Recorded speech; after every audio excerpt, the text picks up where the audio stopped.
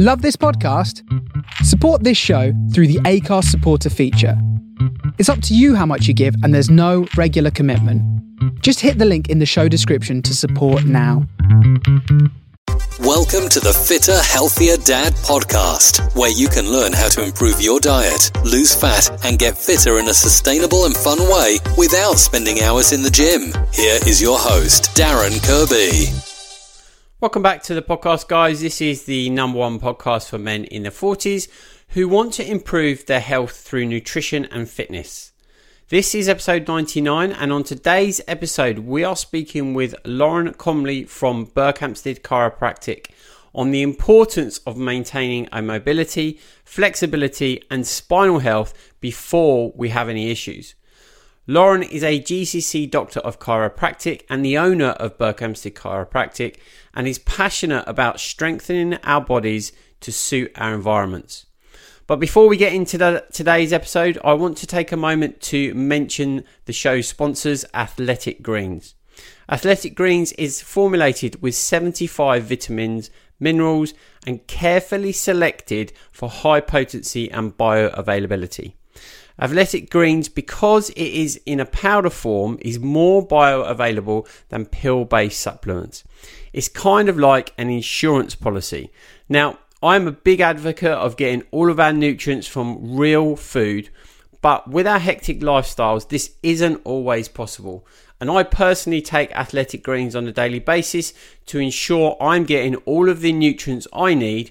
And Athletic Greens is offering the listeners of the show a 10% discount off their first order.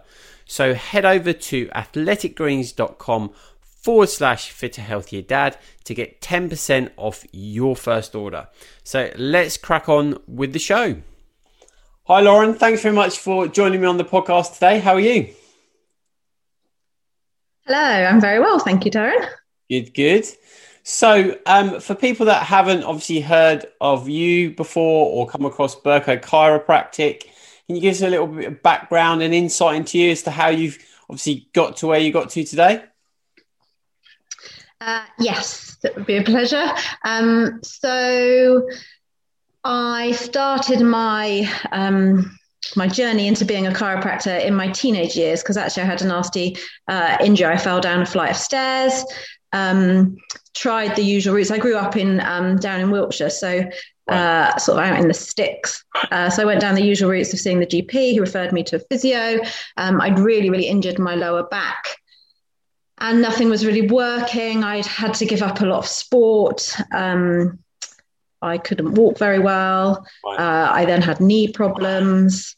Anyway, someone suggested going to see a chiropractor, which we had to do a 45-minute drive to go and find this chiropractor.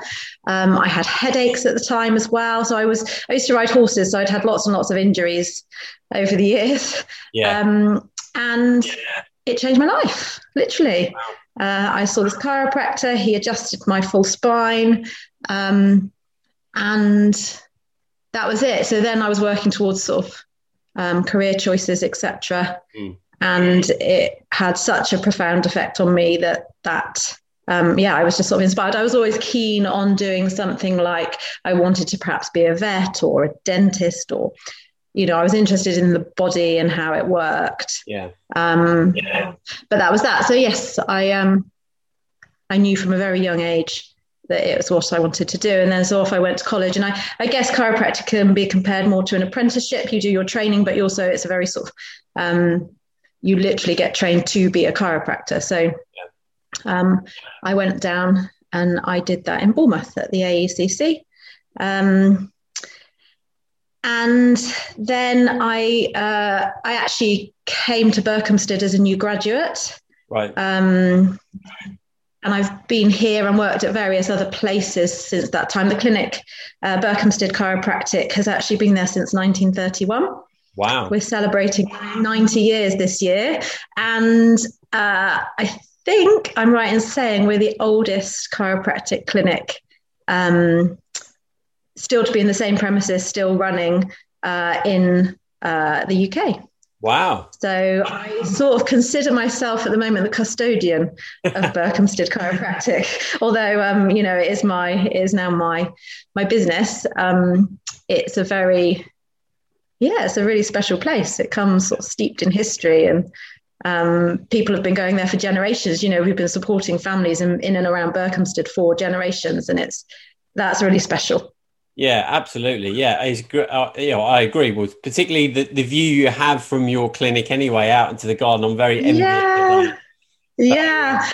It's I remember going for a job interview to a chiropractic place that was this garden room, and I remember standing in there. I didn't want that job at all. I sort of decided already just from a few minutes of being there, because when you first graduate, you have to do a year sort of mentorship with another chiropractor. Right. And so, I obviously wanted to choose quite carefully who I spent that time with. But I loved this place, and I always sort of, as I stood there, I thought, I want to practice in an environment like this. And yeah, it's really lovely. I've got the garden, and I have the doors open, and the birds sing. I do literally have to pinch myself when I think lots and lots of people work in offices and in front of computers, and there I am. I get to do something I love very, very much in such a beautiful space every single day. Yeah, absolutely. It is awesome. So one of the reasons I wanted to invite you on today was obviously, I've been coming to see you since I think October last year. But the reason I wanted to kind of get you on and talk about chiropractic in general, but there tends to be this big confusion in the kind of marketplace on who you should see. Should you see a physio? Should you see a chiro? Should you see, other people? And for me, after obviously seeing you, I believe we need to see everyone, quite frankly.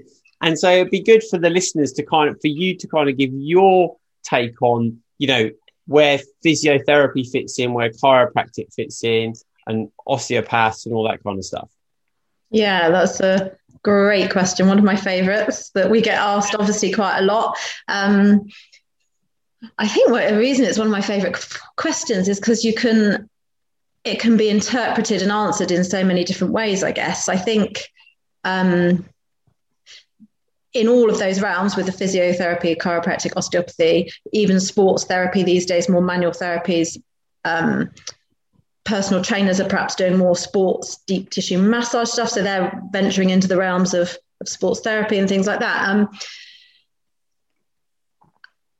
I guess my first response is it's about making sure you're seeing the person that you want to see, if that makes sense. You sort of build a rapport with that person. You have the same understanding of what you want to get out of while you're there, common goals, and things like that. Do you want me to venture into the differences between chiropractic? Yeah, that would be great for me personally. yeah, for sure. So my understanding, because this chiropractic can be quite different for different people, even us as practitioners, we can practice chiropractic quite differently. And that's, I think, the beauty of what we do is that there's no sort of set framework. We learn our skills, and then we can, because we can advise on lots of lifestyle things, we can really branch out and do it in a way that we want to do. A sports chiropractic, for example, that work with football teams or cycling teams, or family chiropractic, or some people just work with pregnant women. So for me, I would call it a family practice. For me, what chiropractic is about, so chiropractic means to do by hand. I work on people's spines with the aim of restoring normal function to the movement of the spinal joints. So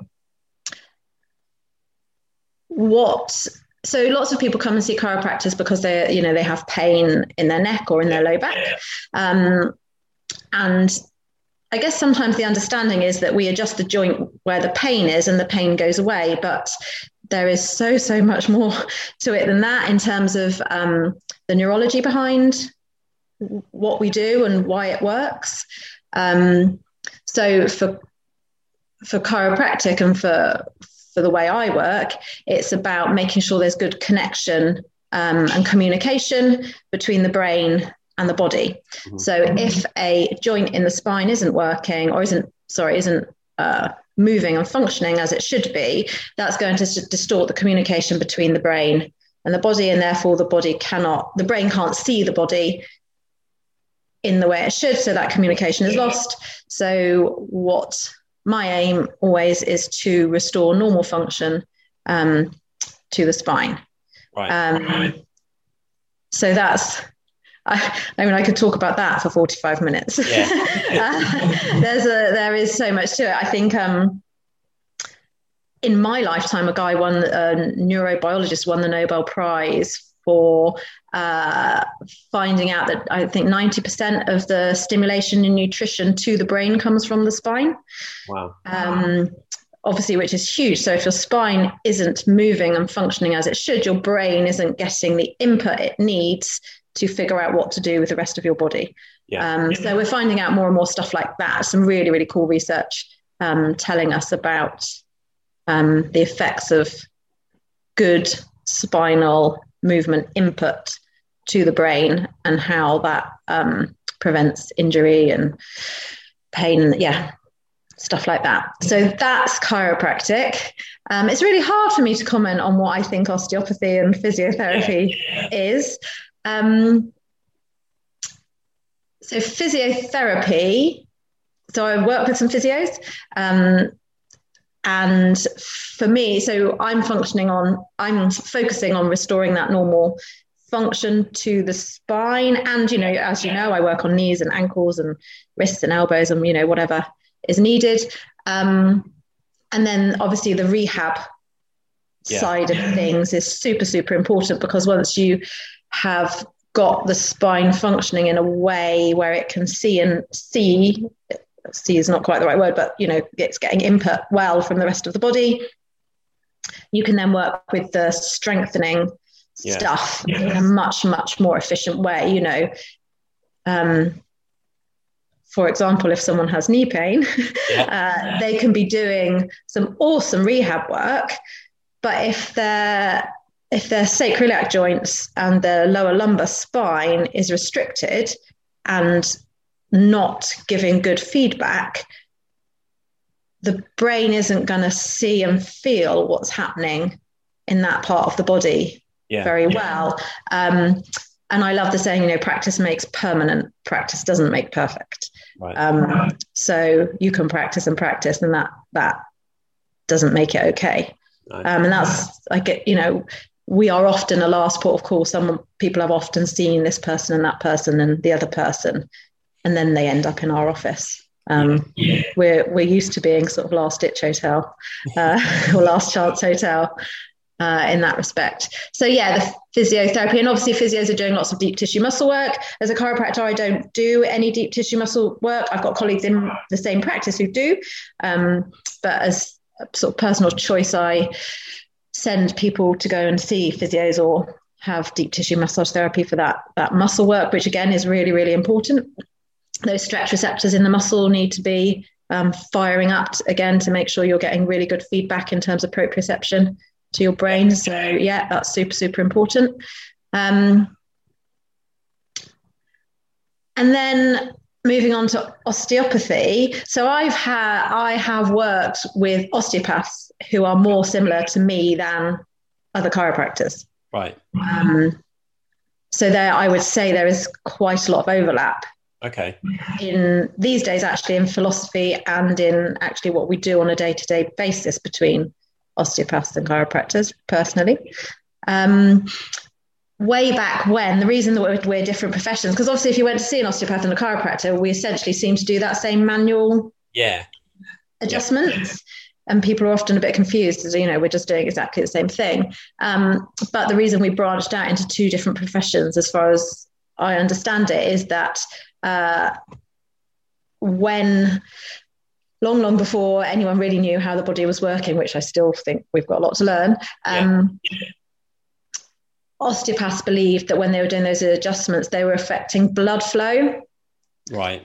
Chiropractors, the palmers, believed that they were affecting nerve flow, and they didn't agree. And so off they went to osteopathy and chiropractic. Yeah. But and that was that. In terms of like the process in order to understand both of those professions, is the learning and the time you take to go through and become either an osteo or chiro, is that fairly similar? I believe so. I think we do a bit longer as chiropractors, but that might have changed. I graduated in 2002, so a while ago now. But when I graduated, yes, the chiropractic course was longer. We also get trained to read and take x-rays. Okay.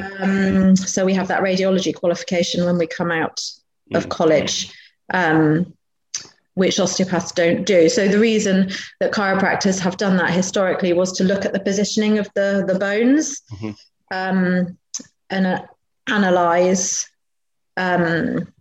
discrepancies in alignment of the bones in that way. Obviously, x-rays, the way we read x-rays has changed a lot in that time. I could talk for another 45 minutes on the pros and cons of us being able to do that in a clinic setting. Because I could believe it can be really, really beneficial to. Yeah. Well, no, I think it's really helpful to kind of get a description from your perspective of what the professions are, because often when you hear people that have a problem, particularly men, their default response to resolving the problem is, I just need to go and see a physio. I've got a pain or an ache or a tight muscle here. So I'm going to go and see a physio and they're going to work on that part there and it will fix it. And often, as I found through trial and error, that's not the case. You know, so where you're feeling whatever restricted muscle or pain it is, tends not to be where the actual problem is. Yeah, I think that's really important to point out, because symptoms, literally are the tip of the iceberg. And you have to consider so much more around why you're expressing a symptom in a certain area. And it's all very well, you can poke that symptom and push it and press it and make it feel better. But is that going to change the way you function so that symptom doesn't appear again as an alarm bell? No, not just poking it and prodding it. That doesn't make it go away. You have to consider the function of that much more sort of deeper neurological understanding of communication between the joints and the brain, and how to ensure that is as clear communication as possible. That's what sports chiropractors are working with in terms of injury prevention. At that elite level, they aren't working on people's pain. They're working on people's function every day, along with lots and lots of other, lots of physios, muscle workers, all those sorts of people within a team, nutritionists within a team, to ensure that people are functioning at their best for injury prevention. And I believe that should be applied to the general public as well. There's no reason that should just be for elite athletes. We've got the knowledge. It's about working as a collective in the more public domain to ensure that people understand how their bodies work. It's a shame that people don't have that deeper understanding of symptoms. That it isn't. It's just the tip of the iceberg. Yeah, and I think that's a really key point to highlight. And I think men are probably the world's worst, and I'll put myself in that category, because it had to take me to get a squash disc on the left side before I started to do anything. And I would happily get out of bed in the morning in a state where I was completely immobile and inflexible for the first 5 minutes, because I thought, well, that was cool, because that was from previous day's training.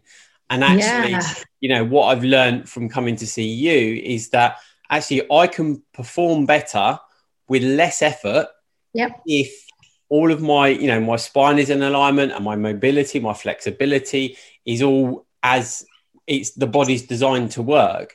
But we, men just wait until there is a problem, and then they go and try and find the magic pill to get it fixed. And then the pain's gone. And then they just carry on, right? Whereas, and then you end up with a disc problem. That's a perfect example.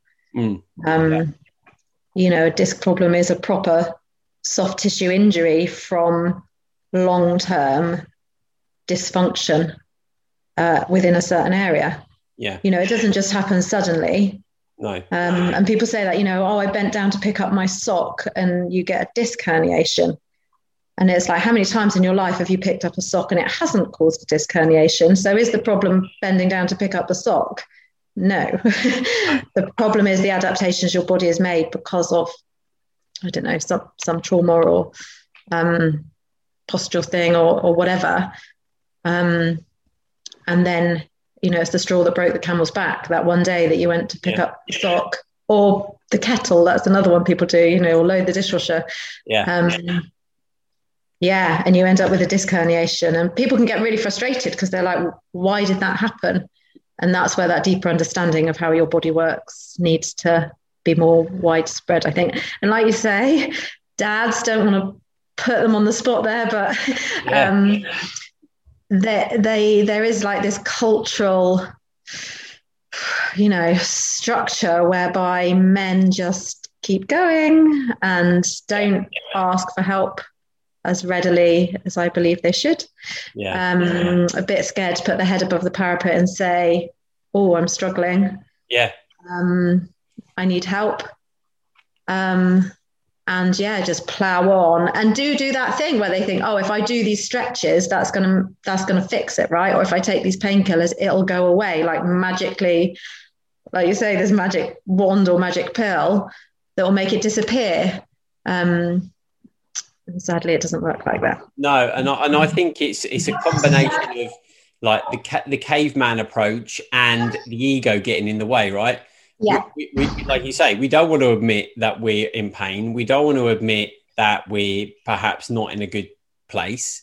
We want to maintain this macho image, and we want to continue. We'll just pop a few pills and carry on. But actually, I think if you are really concerned about long-term health, longevity, this, and I come back to this all the time, and that's maintenance, and I think men can understand this point. And that is, I put a post out about this earlier on this week about the engine management light on your car.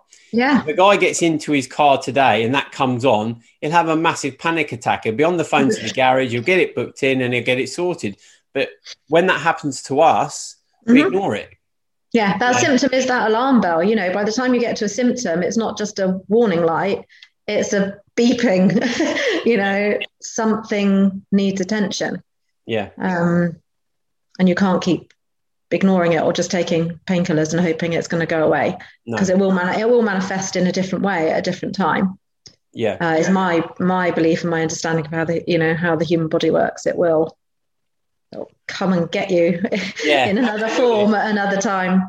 And this is not necessarily, if people are listening to this and they're not necessarily yet hitting the gym hard or doing specific workouts or specific sports, this is just daily, day-to-day living, isn't it? That we need to be aware of, and we need to start maintaining our bodies better.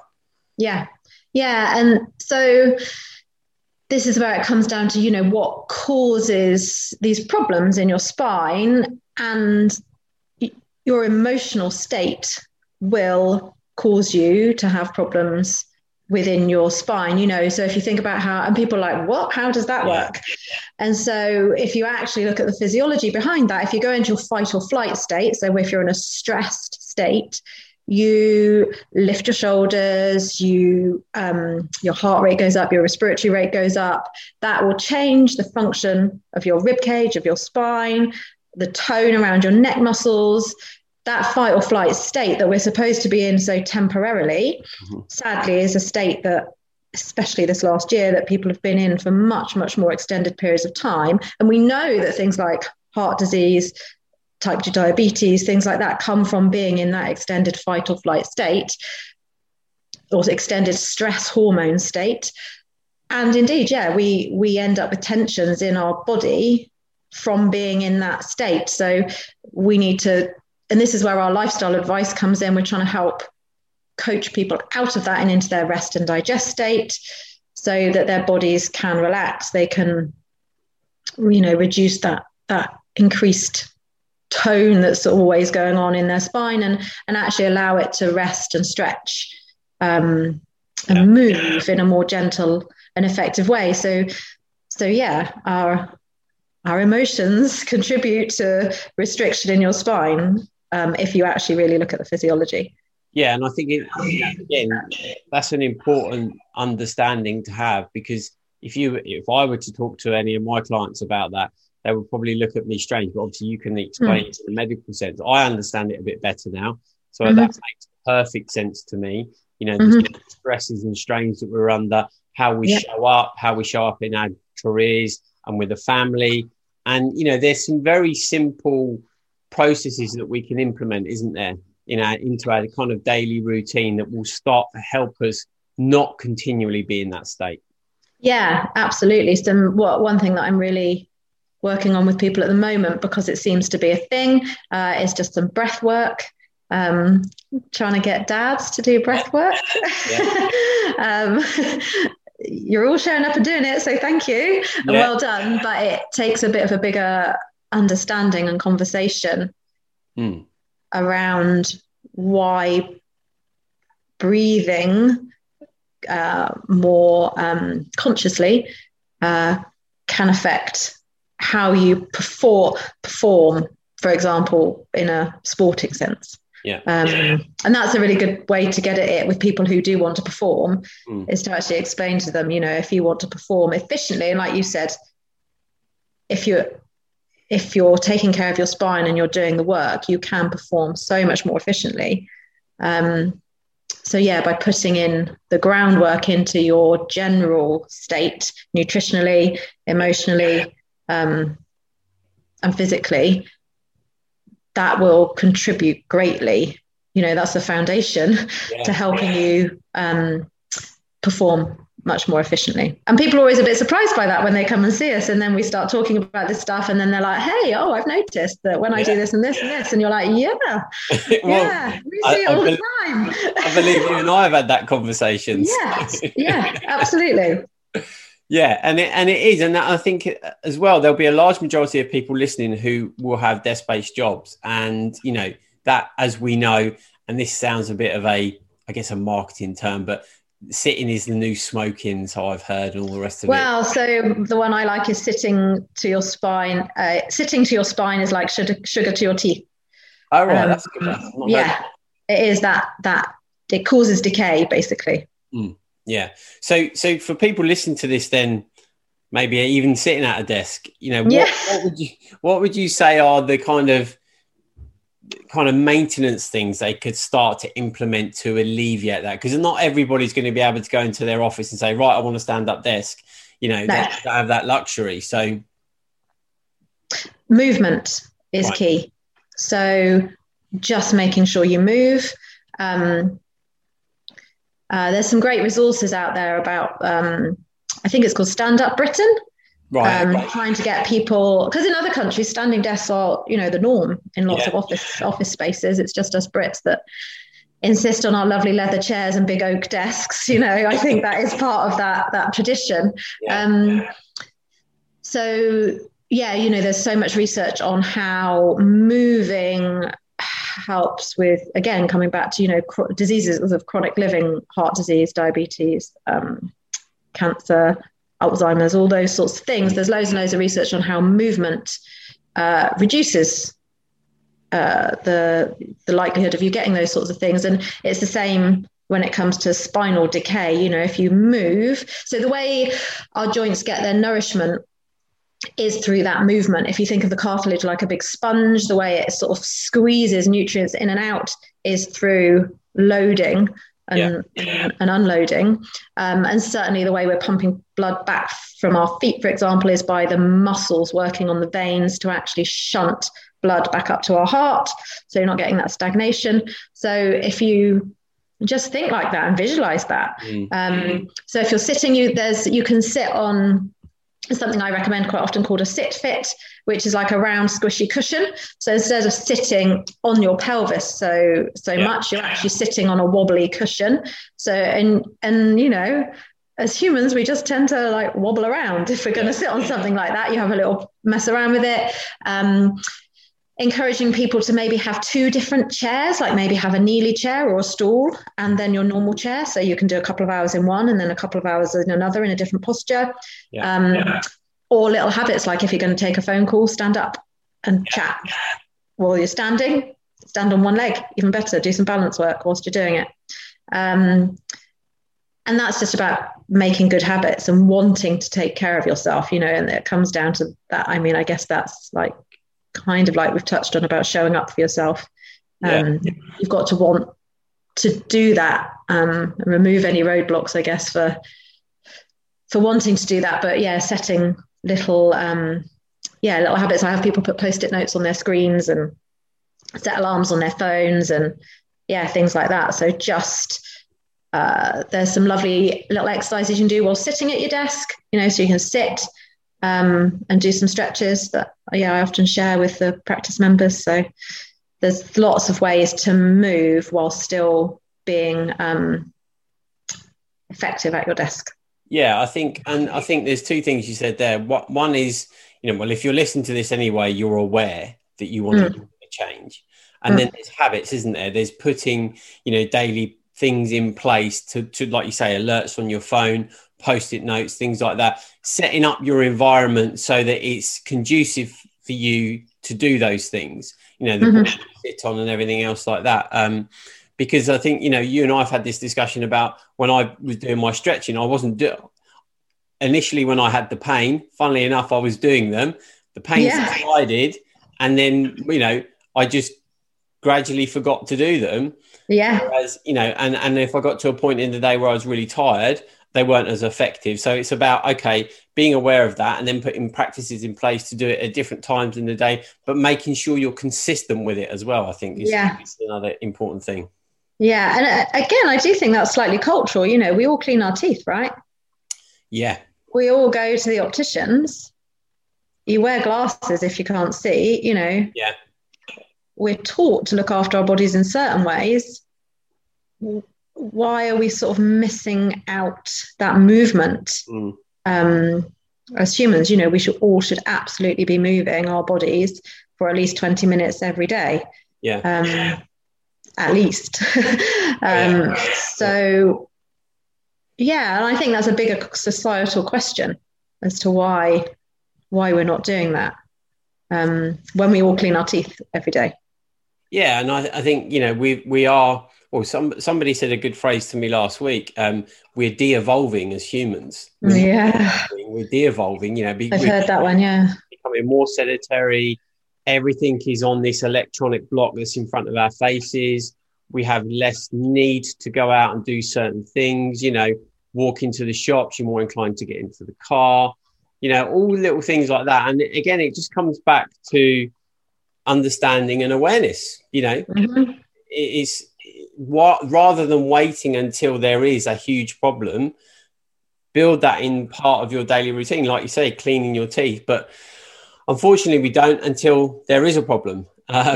So in terms of, you know, next level, so we obviously identified habits that we can implement into our daily routines. I now believe, you know, seeing a chiropractor once a month for me personally, given what I do, is key for my, not just my performance, but for my long-term health and longevity. So, you know, rather than waiting until there's a pain there or there's an issue or I'm a little bit immobile in certain areas, what would you say are the next, you know, things that people can do, like stretching and? So everyone should see a chiropractor. Of course. That is, you know, that for me, that is, such a deep set belief. I really don't know how people get through life without having their spines attended to. But anyway. I mean, no, if I can just interrupt you there as well. And what you said to me recently really struck home for me. You said you see this lady, I think you said she was 93 and she still plays tennis. Yeah. Yeah. And I was like, well, that's what I want to do. Yeah, me too. If that means I come and see a chiropractor from now until I'm in my 90s, that's what I'm going to do. Because why wouldn't you? Yeah, why wouldn't you? And it is this thing about, I guess, you know, next level. Why wait for pain before we show up to take care of our bodies? You that's probably next level for me. Like, the self-care should be there and be in place just to achieve health and longevity. It shouldn't be something we do when everything goes wrong. No. So that's your nutrition, your exercise, and then your emotional health as well. And we're really good as a population about just winging it until it all goes wrong. And then thinking, why has this happened to me? You know, what did I do wrong? And that's just lack of education, sadly, from, you know, being a child onwards. You know, we never really get taught what self-care means and how we should be approaching it from every angle of our life.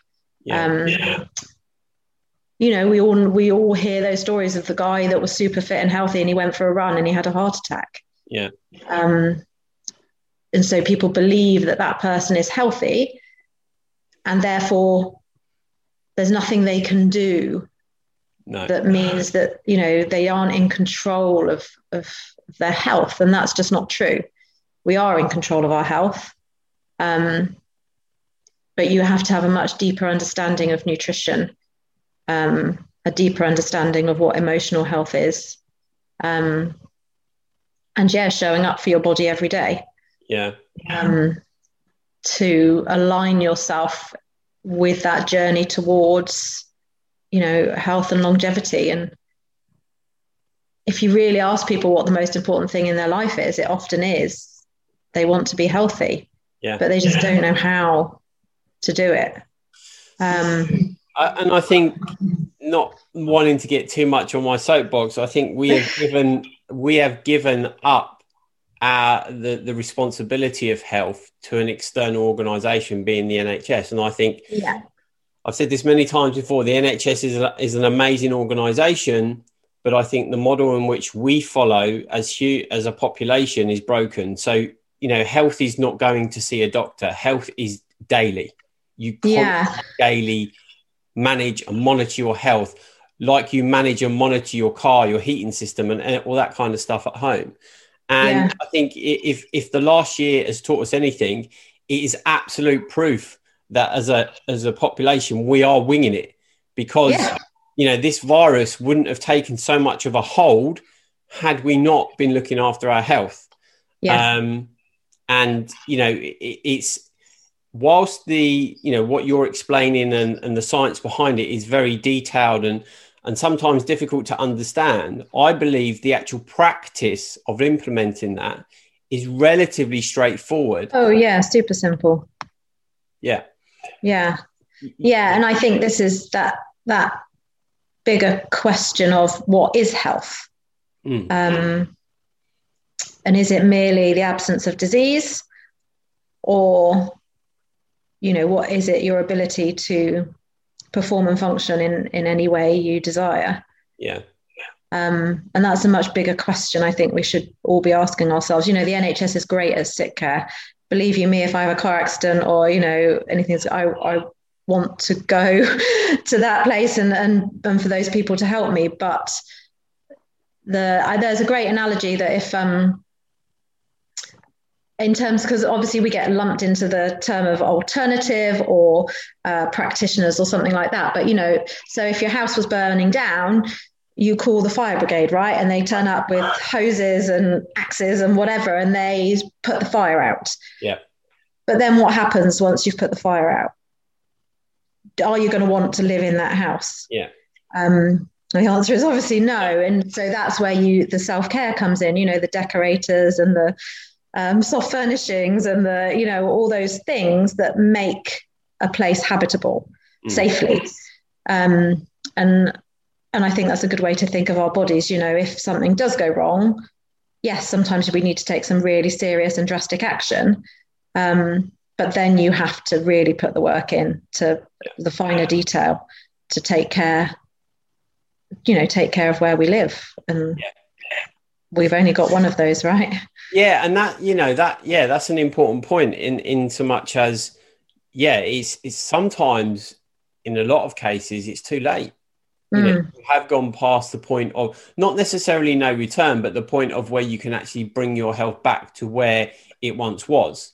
It's deteriorated to such a point that you can get it to a level, but not a level back where you were. So it's in, and it's not just a case of going to have a procedure or anything else. Surgery. Yeah.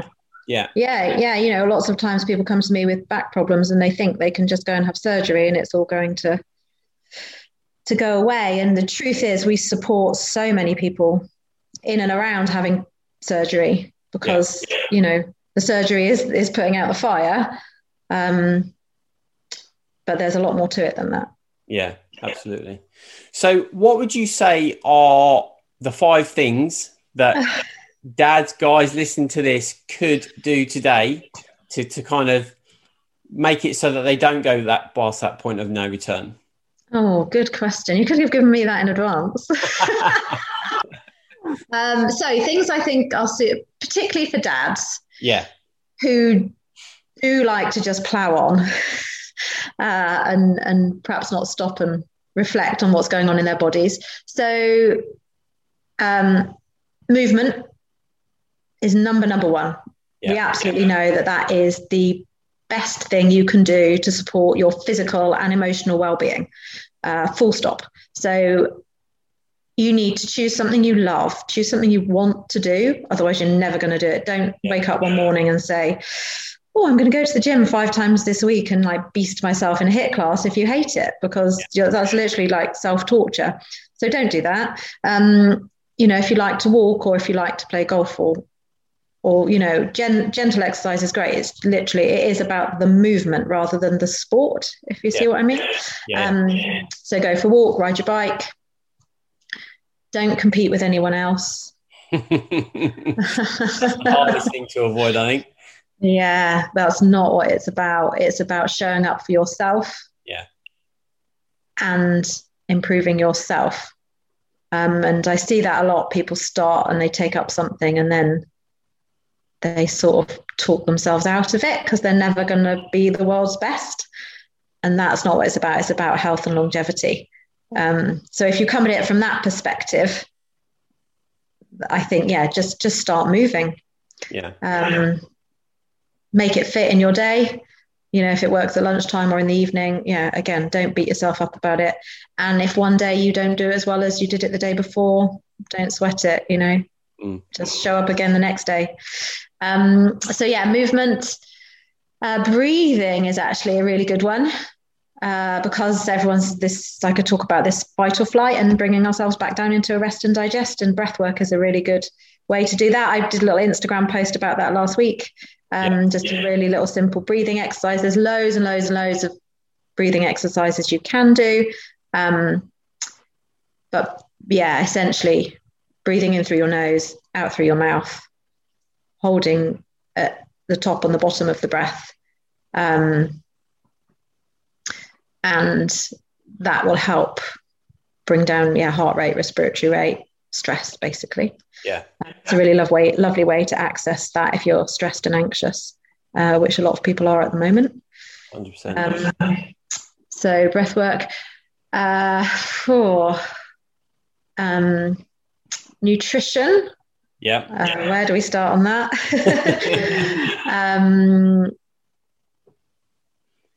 I guess my top tip about the nutrition stuff is to just try and eat real food. And I know, there's so many ways you can approach nutrition these days. But just try and eat real food within your belief system, whichever way you want that to go. Staying away from processed, pre-prepared food and trying to ensure you're cooking your own food at home. I know that can sometimes sound like a daunting task for some dads. It's again, just it's a bit cliche, the same 24 hours in a day, and it doesn't have to be difficult. You can cook a nutritious meal in under 15 minutes. Oh, so especially with kids. So I'm a great one for this. So, I'll give my kids a boiled egg and some raw carrots and cucumber for tea. And I'm like, that is dinner. Okay. It's not,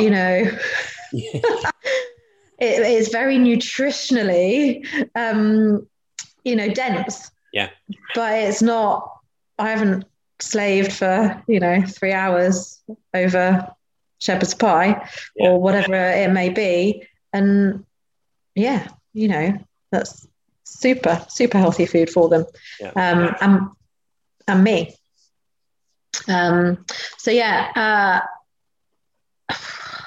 That's 3. Another good one is actually, I guess, is about emotionally moving forward towards those things. So listening to that voice inside your head that's always like, I guess I touched on that by saying, when you're exercising, it's about you and your steps forward, not comparing yourself to anyone else. And that comes across all those fields. Just listening to the chat that's going on in your head a little bit and becoming aware of that. Especially the negative self-talk that people can have around making changes towards better health. Yeah. I haven't got time. I can't do this. I can't. And just trying to reframe that into, I'll do the best I can right now. Yeah. And that means different things for different people. That's a whole topic right there. Okay. But yeah, I guess the first thing is just becoming aware of that. That's 4. What's number 5? Go to your chiropractor.